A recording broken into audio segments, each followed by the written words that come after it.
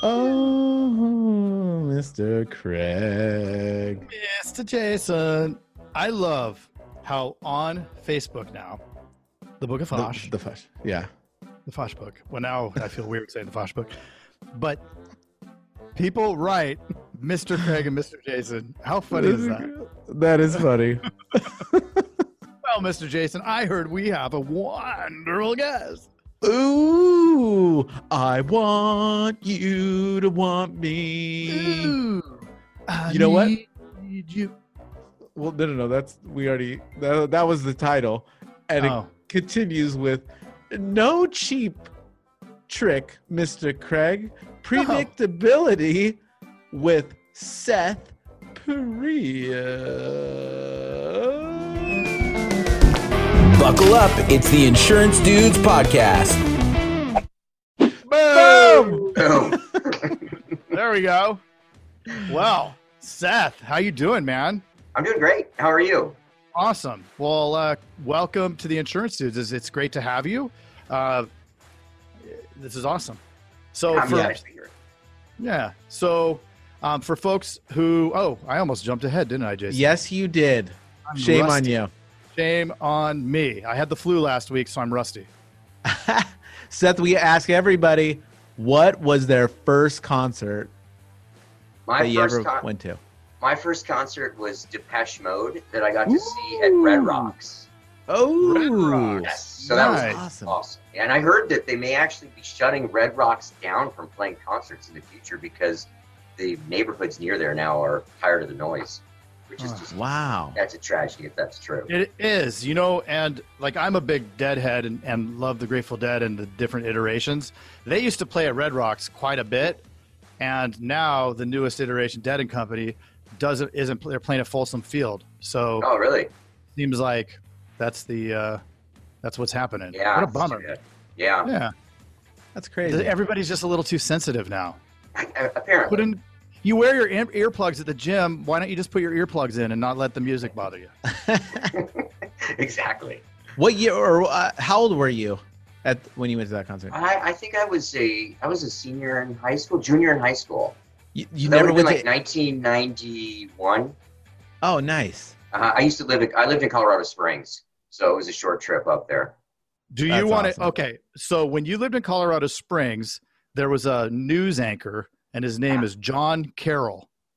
Either John Carroll or John Fox. Do either of those ring a bell? John Carroll rings a bell. That's my uncle. Oh, really? Yeah. Oh, He's that's one of cool. the news anchors there. So there you go. Look at this. Yeah. Full circle. Awesome. Full circle. Big broadcasting. Nice fun family. facts. I Fun love facts. it. Isn't it Fun Fact Wednesday? It is Fun Fact Wednesday. Yeah. Well, so we love to bring agents on. And if you've listened to the podcast at all, then you've noticed that it's typically of one company, which we're not going to say any names about that company because we're not allowed to. But you're from State Farm, which is awesome. We can say other companies. Right. So tell us about your journey into becoming an agent. What's contributed to your success? And you're right up the street. You're in Gilbert. That's correct. Yeah, I'm down in Tucson.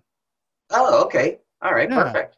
Yeah. Yeah. So you're experiencing the wonderful weather that I am then too. Yes. Right. Yeah. Well, Jason's in California. He's in California okay. too. So, Yeah. yeah. So I guess I started in my down the sales path when I was as young as 18, and I started working for my next door neighbor who sold Kirby vacuum cleaners. Ooh. Oh yeah. So and that was when I was living in Colorado Springs. So I would work in northern New Mexico, Taos, Espanola, Albuquerque, that area, knocking doors, selling Kirby's. And I did that through college. I actually quit college to sell Kirby's full time because I actually thought that was a good idea. So yeah. So yeah, I had all kinds of lessons to learn. So, but it was a great experience for me because it does definitely teach you the fundamentals of sales. I mean, it doesn't get much more fundamental than knocking on doors and trying to get somebody to buy a $2,000 vacuum. Right. So yeah, it was a crazy time. If my father's a Lutheran minister, had he known what those Kirby guys were dragging his son through in northern New Mexico, he never would have let me do that job. Right. I'll tell you that. Frequent trips to the dog track. Yeah. Like and like in that sale, like they answer the door, they don't want to talk to you. You hand them something, right? Like the first thing you do is hand them something. Yep. And exactly then right. you get yourself in the door, and then all of a sudden it's 3 hours. Yep. And It's incremental. Like, oh, crap. Yeah. You convince them first that all you're doing is trying to meet your quota for doing presentations. So all they have to do is let you in for 10 minutes, and then you'll get paid $10 and you can go on your way. Well, once you're in, you're in. And then we've got all kinds of ways, you start pulling dirt out of the carpet and they're shocked. And so then you're good to go for at least an hour. Yeah, it's remarkable. And on the back end, not to go too far down the weeds on this, but on the back end, weren't there like code words when you're calling the manager on financing and stuff? We didn't do as much of that because we operated rurally. We would still do the, hey, let me go out to the truck and talk to my manager. And then we would just sit there and shoot the breeze for a little while. And then I'd go back in and drop the price some more. But we had an incredible amount of flexibility on that. I one time watched my boss trade in a discount on a Kirby for a pig. So, yeah, it was truly the Wild West. What? Wow. Got a pig and gave them $200 off the vacuum. That's amazing. Yeah. But again, it's very similar to what we're doing, right? When you and I don't know, are you an internet lead buyer? Oh yeah. Mm-hmm. So you and I compete for the same leads, likely, and right, we're buying the same leads. And so it's very similar because the person fills out the form, they get the call, and then they tell our producers, no, I don't want a quote, and so you have to get your foot in the door, right? It's the same thing. Jason and I talk about it all the time. I think the hardest part of the sale is getting them to agree to the quote. Exactly. Right? And then as long as there's a good sales process, you have a whatever % chance of closing them, but that's just the numbers. That's when you can start building the relationship and you're an actual human being. Right. Right. Yeah. You got to meet them where they're at. That's what you were doing with the, just let me in the door. I'm not going to sell you anything. I'm not here to sell anything. I just need to meet my quota. For demos, right? Yeah. So that's how I got my start in sales. I ended up going back to college and finishing up. And then I hopped through a couple of different positions. I was part of a startup company that was funded by Robert Kraft, the guy that owns the Patriots. I was the sixth employee of a company that grew to over 200, almost got super rich. On paperwork, I think when I was 24, I was worth probably about $3 million. And then, that was 1999. So the day before we were supposed to go public, the market crashed and I watched all that evaporate. So, very painful. It took a while to get over that, but it did open my eyes into technology and what was possible. I ended up leaving there and going to work for a consulting company, which is where I got my background in computers and in technology. And I talked to a buddy of mine who was an agent with State Farm, and he made almost as much money as I did, but he just had vastly amounts more free time. I mean, he was leaving at 5:30 every day. I was regularly working till 9 o'clock at night. I had to travel 5 days a week. And so I said, this is crazy. I want to trade this quality for that kind of quality of life. And so I went through the interview process, got a position in Arizona, and we moved from the Chicago area out to Arizona. That was in 2003. Yeah. Crazy. So 2003, here we are 17 years later, and it's just been a smooth ride, very easy, right? Oh, yeah. Yeah, just peace. No changes. No, nothing changed. Right, just smooth sailing from the day that I started, yeah. Well, yeah, so for 2003, no internet, basically, right? I mean, a very rudimentary form of the internet. Right. That was, the internet operated like your quoting system at State Farm. Right. Yeah, pretty much. Yeah, a lot has changed in the last 17 years, that's for sure. Yeah, take us through that journey. So I couldn't shake my tech background. And so within probably 6 months of starting my agency, I was a trainee. And so we had to deliver all kinds of numbers and reports every single week. And this actually took kind of a lot of work because you'd have to list all the information one way, then list the same information in another way. And so I automated that process and made this spreadsheet quite a bit tighter. And everybody saw what I did, and they asked me to make more and more improvements to it. And so over time, I actually created a spreadsheet that was used all over the state of Arizona. Then it started to make its way around the country for other State Farm agents all over the country. And we started getting so many requests for upgrades to it and tweaks and this sort of thing that I formed a company, turned it over to my wife and best friend to run. And that company was a company called Racing Snail, which makes productivity tools for the insurance industry, and has expanded out from that recently when it was rebranded as Mivation about a year ago. And so so that's how my insurance path took me through to technology. Were you at, it's a company I can't mention, but there's a conference called the Mega Conference. Were you at that 2 years ago in Orlando? I met you. Yeah. Oh, that's great. Yeah. I love that conference. It's awesome. They a lot of, huge agents, right? 30, I don't know what it's some ridiculous amount of premium in that room. But I was there representing my other company, Agency Vault. I don't know if you may or may not remember. We were like 3 tables over. Yeah, I remember talking to you. That's pretty full circle. Look at this. Yeah. Drop the mic. Well, don't. It's too expensive. But okay, so cool. let's talk about marketing, because I think that's one of the 4 pillars of the agency, and it's the most important. It's the fuel, right? It's the gas that goes in the car. How do you define, and then how often do you reallocate when it comes to marketing on what you're going to do and how you make those decisions? So let me back up a second. I want to just make sure. And this, are you guys able to edit the video? Not really. No. Okay. No, that's okay. I just want to know what I'm getting into before I say anything. Yeah.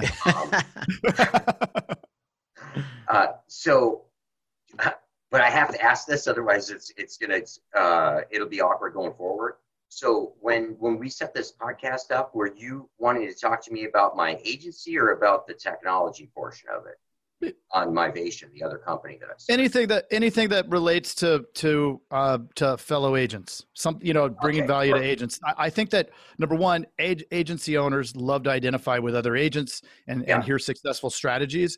And most certainly, if Mivation has something that also can in tandem offer, and I know that it does, right? Then there's certainly stuff to talk about, and we can put a link to all that at the end and talk about some kind of offer. That's fine.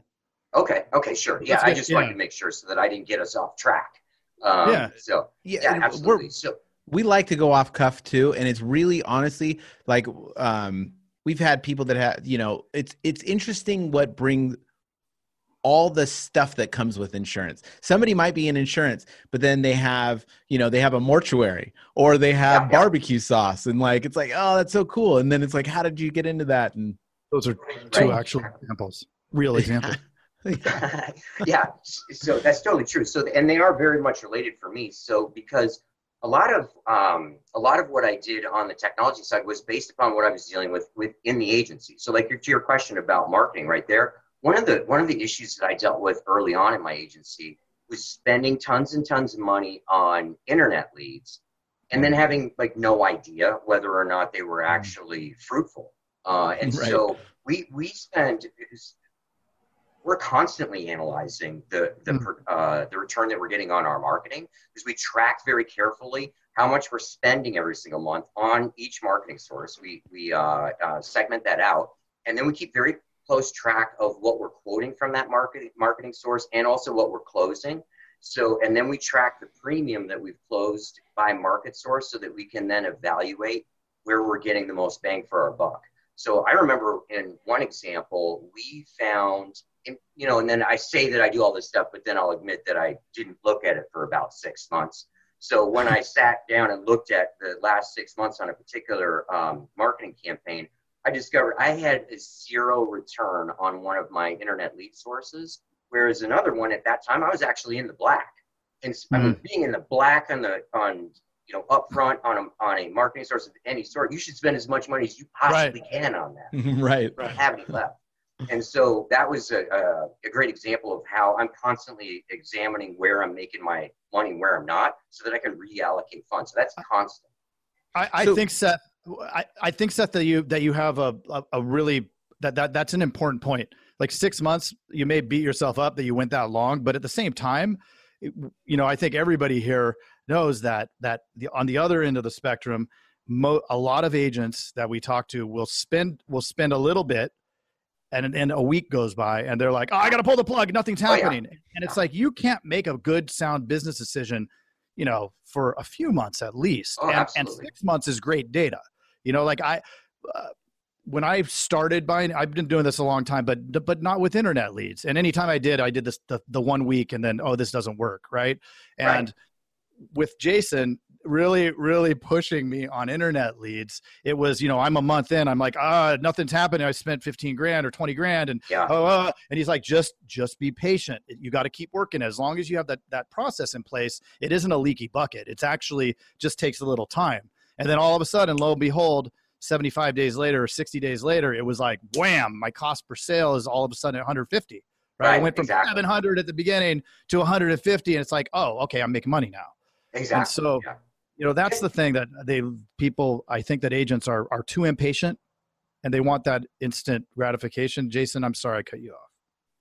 No, that's, I love your point, Seth, because I think that a lot of people don't analyze that data. And the bottom line is that it's a learning experience too. Like a lot of it is a learning experience, and there are some upfront costs to that. But when you figure out the mechanics of it, you can quantify exactly how to make this thing work. And right. Absolutely. And there are things that work better for different agents based on the agent's personality and the makeup of the staff in their office. There's some agencies that do really well with in-person events where they set up the tables and giveaways and that sort of thing. There are other agencies that don't feel comfortable in that environment. And so It's a matter of figuring out what works for you. But once you figure out what works for you, then you got to make sure that you continue to dedicate resources to that. Because we'll often look backward and say, I had such a good summer, 2 years ago. What is it that, why is it that I'm struggling so much now?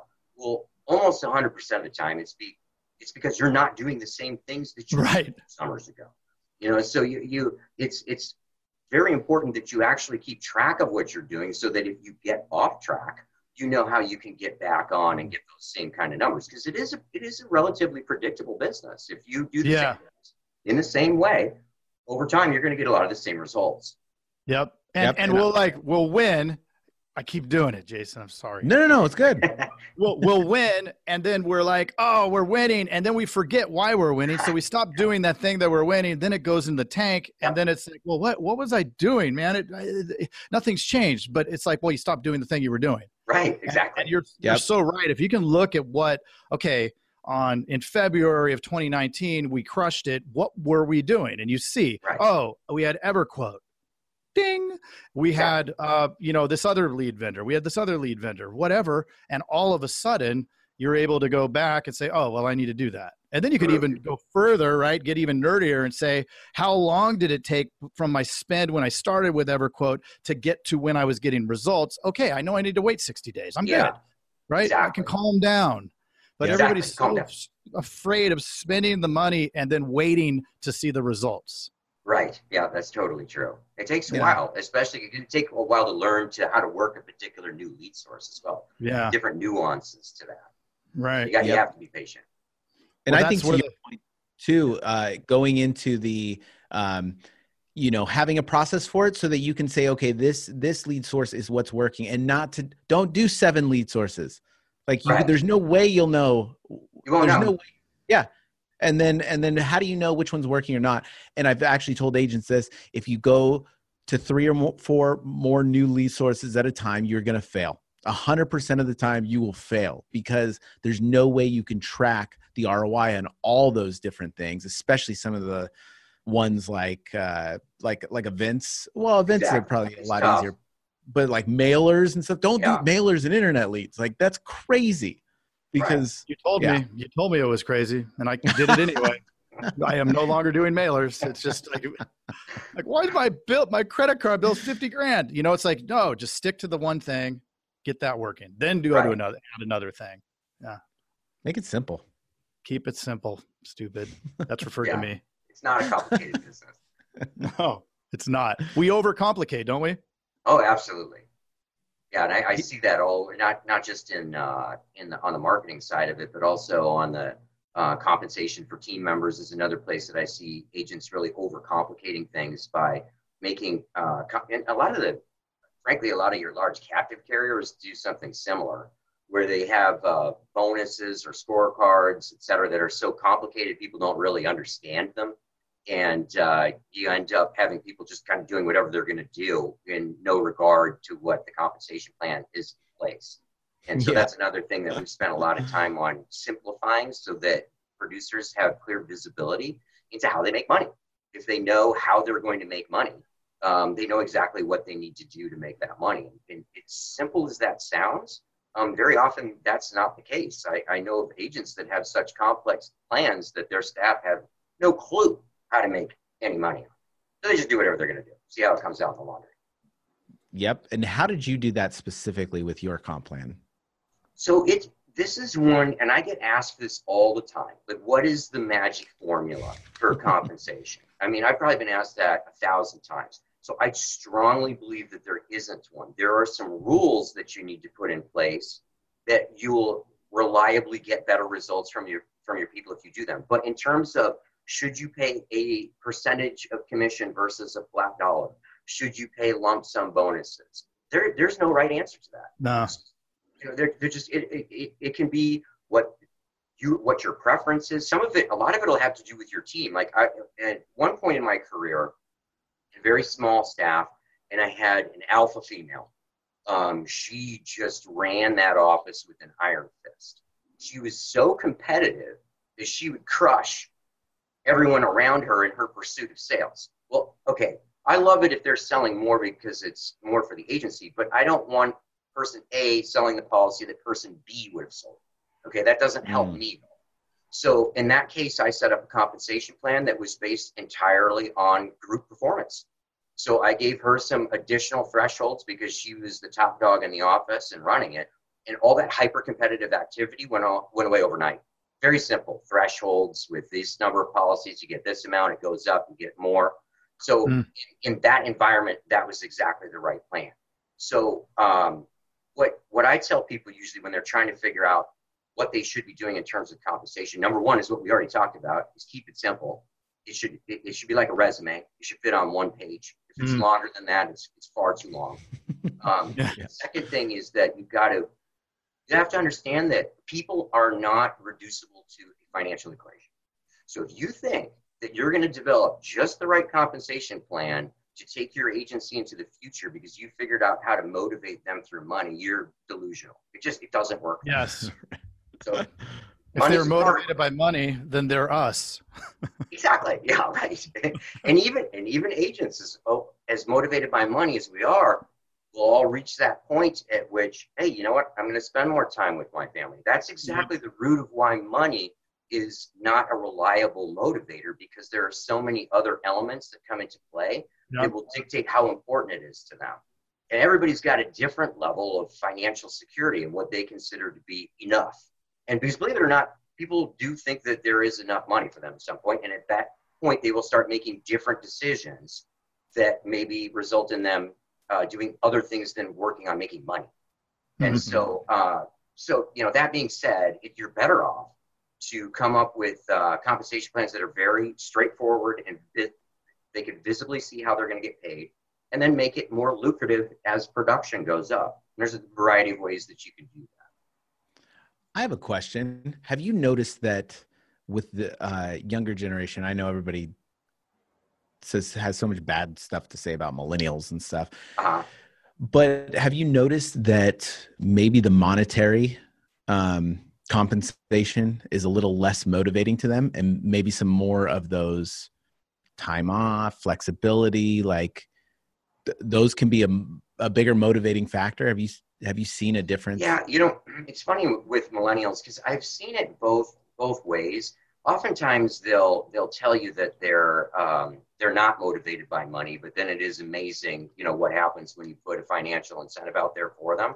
I can tell you that one of the ways that millennials are much different than the previous generations is that they value life experiences more than the generation before them. They are more willing to give up money for experiences. One of my millennial cousins, I'm the oldest of 51 cousins, and one of the younger ones, solidly 51? 51? Yeah, 51. Dang.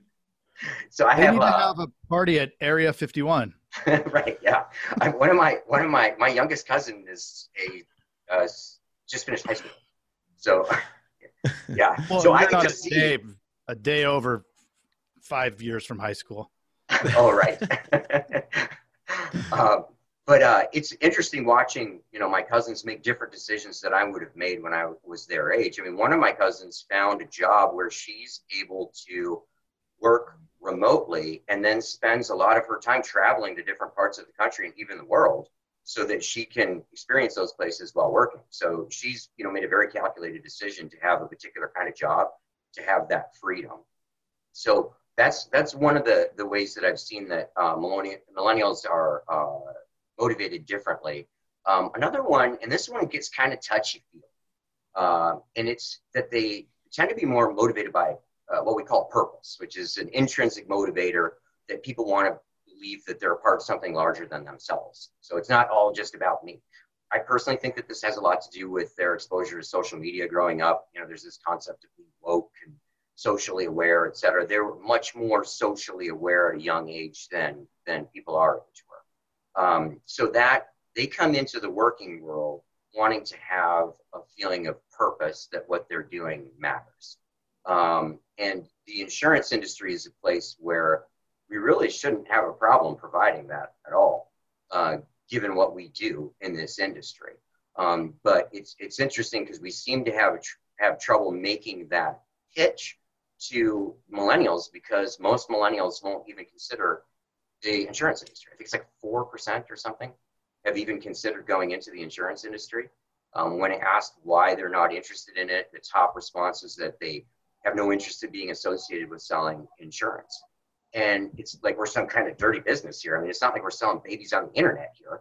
I mean, we're helping people not just, I mean, that sounds so trite to just say helping, but you think about what insurance does is that we provide protection to people from absolute ruin after some of the worst experiences that they can have in their lives. Yep. That's not purpose. I have no idea what is.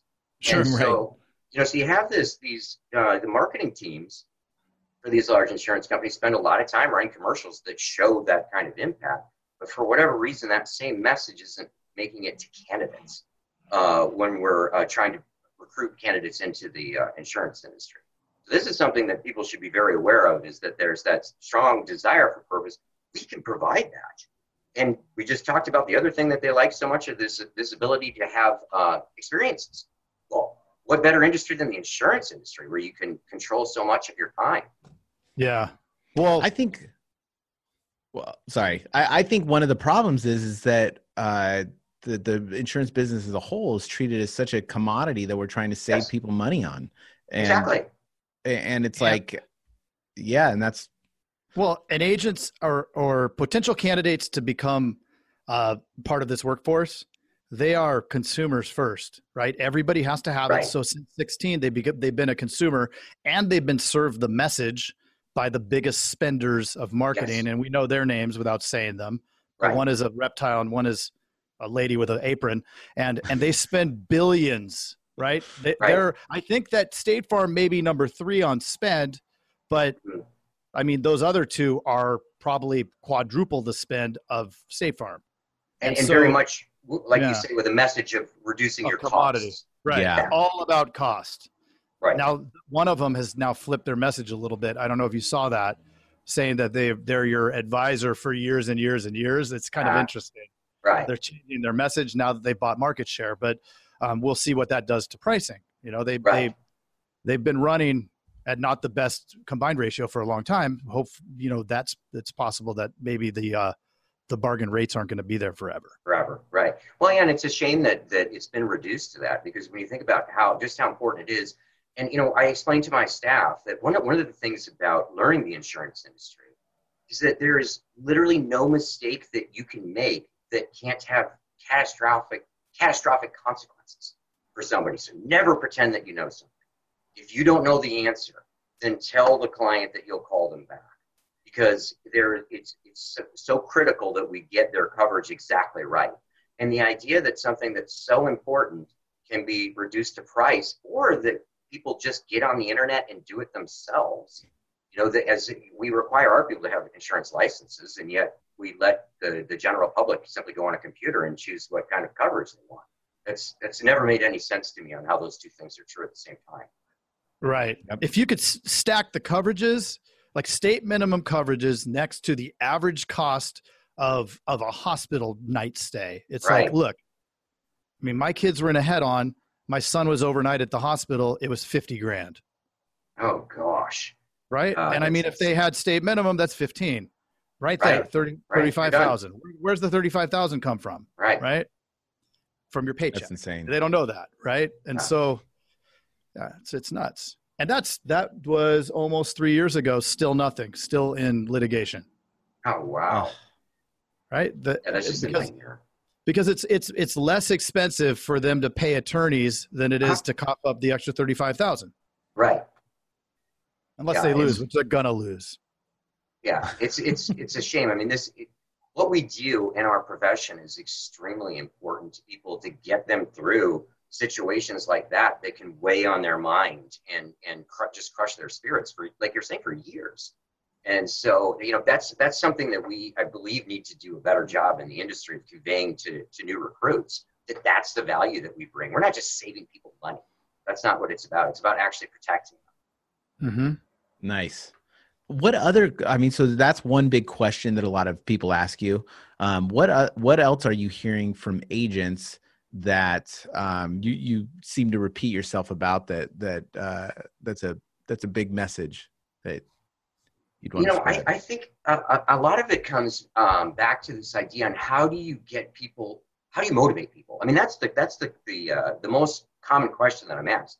And my response to that is extremely unsatisfying, because you can't motivate anybody. Motivation it's really just a fancy word for wanting something. I mean, it comes from within them. You can't make them want something. So what you can do is you can try to figure out ways that you can trigger their own innate motivations. And so money is one of the ways that you can do that, because most people want to have, some kind of financial security. But there's a whole host of other ways that you can get people to want to do more. Just to give you a couple of examples, people like to be trusted. That's an intrinsic motivator, that you want to be trusted. Frankly, we call this accountability. And accountability is often used that we bludgeon people with, hold them accountable. That's what we always say, hold them accountable. I don't look at it that way. Accountability, true accountability, is when a person says, hey, I do what I said I'm going to do. I'm reliable. So when you're working with your staff and you're talking about motivating them, if you set you could set targets for them that's perfectly appropriate, but you need to understand what you're doing when you set a target. You're saying, I expect you to hit this. If you work collaboratively with them and say, what do you think you can hit? What do you want to hit? What's your goal? And they make a commitment to that goal. Now they're saying, this is what I'm going to do. Okay, that's accountability. They now want to do that because they want to live up to what they said they're going to do. So you're not motivating them at that point. They're motivating themselves. They already have that motivation that they want to do what they said they're going to do. So I stress that you need to work on these intrinsic motivators and make sure that those are possible in your office, that it's possible for you to capitalize on them. Team-based activities and compensation plans are another great way that you can get drive the quote-unquote motivation of your team. That's because people want to not just belong to a group, but they want to matter to the group. If people depend on them, they don't want to let the team down. I mean, like even me, I'm a terrible golfer. If you put me on on one of these golf things where you play the best ball, I'm out there trying my hardest because I want at least one of my strokes to count. Normally I don't care at all if I lose. But when there's other people involved, people will pick up their game. And so those are some various ways that you can get people to want to do more that are far more effective than simply dangling money or trying to come up with these sophisticated compensation plans. They don't necessarily cost you anything either. So, I mean, these are free methods that you can use to get better production. So that's a lot of what we spend our time on is working with these intrinsic motivators. I love that. We've heard that a lot too, with a few people that work with millennials per se, but I think that it's so crazy that we've kind of gotten out of this culture of, businesses tell their employees what to do, and now it's like we're looking deeper into that, and people do want other things than just the monetary. I think a lot of agents are kind of stuck in the past where it's like, hey, I pay them, they got to show up and do this work. Right. Yeah, but they don't have to show up and work for you. Right. So, so you want to have more there. And the critical thing is I went through an evolution in my own agency, which is telling them what to do, like getting them to do what I want them to do.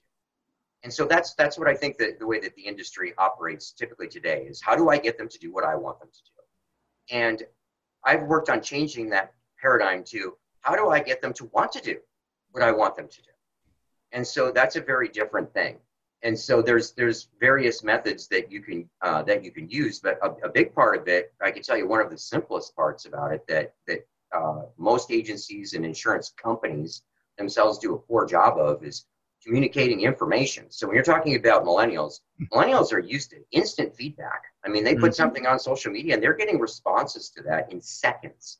And yet I talk to salespeople all the time who have absolutely no idea what they're going to get paid until it shows up in their bank account. So how do you expect people to make decisions that, to do more when they have no idea what they've actually even done? And this is once again, it's pretty simple, but it's very rarely done. I mean, people have no idea what they've sold or what they need to sell in order to hit the next level of this, that, or the other. So that ability to provide information, especially to millennials that are used to getting this constant feed of information, is just critical. It is. So you're highly process oriented. You seem very mechanical. Like, do you think your tech background kind of got you there? Because everything that you're talking about is ways to create predictability, like predictability with your staff, predictability with your leads. Yes, absolutely. Quantifying it. And a lot of it, I'm not sure that it really comes so much I think the technology part probably plays a role in that. But actually, when I started selling Kirby's, it was very much about, we knew that if we knocked on 30 doors, that we would have roughly 10 conversations. The 10 conversations would lead to 3 presentations, and that 3 presentations would lead to 1 sale. And so pretty much every industry has some sequence like that one of events. Yep. You got your key performance indicators up front that will predict how much you're going to sell. And so when we would return from a trip and I would say, I had a terrible week, I didn't sell anything, they wouldn't ask, how many did you sell? They would ask, how many doors did you know? They'd get right to the root of the problem. And so there's far too much emphasis placed on lagging indicators of how much do they sell. You need to sell this, and you need to sell that. Imagine if you're a coach for a football team and you just tell the team that they need to win more games. I mean, that's essentially what we're doing when we tell our team members that they need to sell a lot. And right. So, what I liked about that experience at Kirby was seeing that, hey, it's these activities that lead to the sales.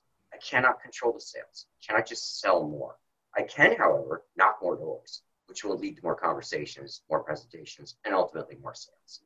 So that's kind of been the foundation for a lot of what I've done is based on that concept. And it's so remarkable because everybody continues to look for the answer when the answer is right in front of them, and the same, like our KPI is, how many quotes did you do? Right. I didn't close anything this week, or last week was terrible and I was so busy. How many times were you on the phone doing a quote? Yeah. Well, I don't know. You don't know. Well, then that's why you didn't sell anything. Exactly. I mean, if you don't, because we know what our closing percentage is, or we even, like you and I, everybody, every agent has access to all this data, right? The market, the territory, the country of what the closing percentage is. When people say, oh, our rates are no good because I'm in Georgia, or our rates are no good because I'm in Oregon, or whatever, it's like, well, your market has a closing percentage, right? If it's no good, then it's 8%. So work backwards. Backwards. You will close 8% no matter what. And so if you're good, you'll close 12% because you're going to close within the first standard deviation up from the average, right? I mean, it's just common sense. You're right. And so what happens a lot of times is that people don't track those leading indicator activities. So you know that the closing ratio is 8%, and you can back your numbers up to see how many activities you need to do to generate those sales, but then you don't keep track of how many activities you're actually doing. And so, it's like running a race where you can't see the people next to you. Should you run faster? I mean, if so, how much faster? Right. You need to know where you are. Or they get backwards and they're like, oh, I need to make 600 dials. Forget it. I'm done. Right? Like, it's not doable. It's like, no, it is doable. Figure out how to make 600 dials. Right? Do you need to hire somebody, outsource some telemarketers? Do you need to get more people in the office? What do you need to do? But if the number dictates you need to make 600 dials because you know what your contact percentage, you know all these things, make 600 dials. That's exactly right. Either that or revise your goals. Or leave. That's what you know it's going to take. So, but you got to face that. Anything else, you're just wishing. Right. And I think that's, I think that's the big issue here is you had a ton of agents that are stressed out because of these goals. I can't sell. It's like, okay, then you're hoping. Like all this stuff does is creates predictability, and the predictability is really the freeing of the agent, where you don't have to stress, you don't have to worry. Your sales are going to fluctuate based on those KPIs, and you make tweaks here and there, and that's what you should be doing and focused on. But when I got in this, that my first year was a nightmare. It was a nightmare because I just didn't get it. Like, I was like, I can't sell anything. Like, I can't figure it out.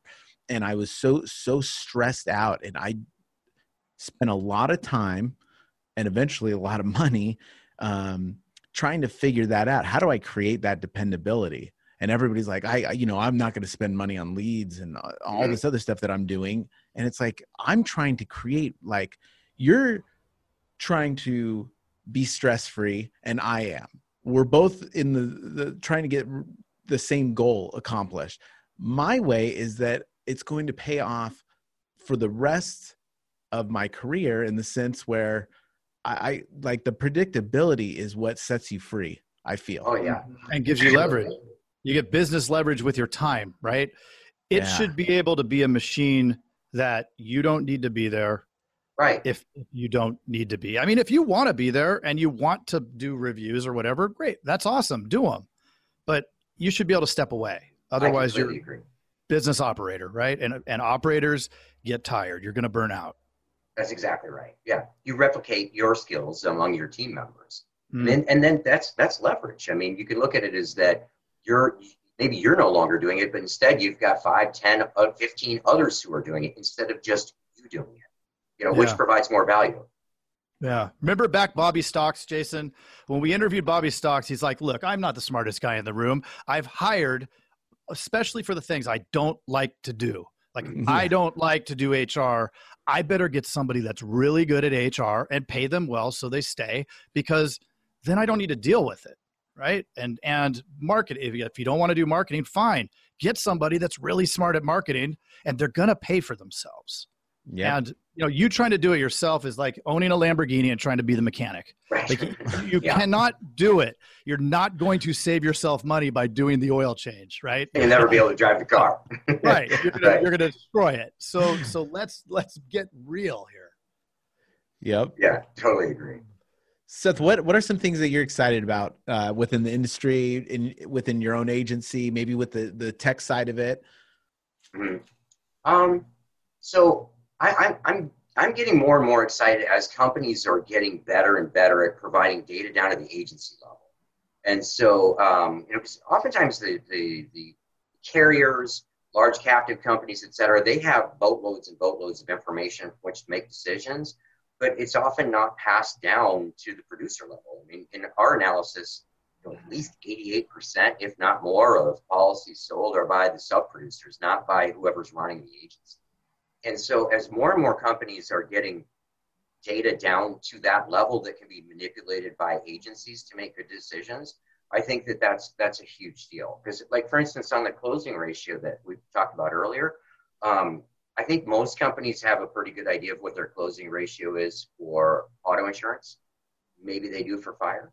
But when it starts getting to life insurance and health insurance, like I know in my particular network, nobody has any idea what their closing ratio on life insurance is. And so because they don't have the tools in place to be able to track the quote versus the policy that was actually issued. And so running those numbers back, if you don't have that closing ratio, how do you do everything that we just talked about? And so as companies are getting better and better at getting this data pushed down and having more real-time information integrated all the way down, that just lends itself to all kinds of incredible opportunities. So that's probably one of the things that gets me the most excited. That's awesome. What would your number one piece of advice that you would give another agent out there that might be struggling, or maybe the best piece of information another agent gave you? Yeah, that one's easy for me because I still think about it quite a bit. And he basically was the same guy that was responsible for me getting into insurance. And he told me, he said, you're going to get to the point, I guarantee this, where you're going to want to quit, where it's too much. You're going to get negative. You're going to feel like, you know what, I'm not cut out for this and I'm going to go do something else. When you get to that point, I want you to call me. And I did. I got to that point. I wanted to quit. I'd already started looking for other jobs and started applying. And I called him up and he talked me down and said, hey, I was there too. Why do you think I told you this?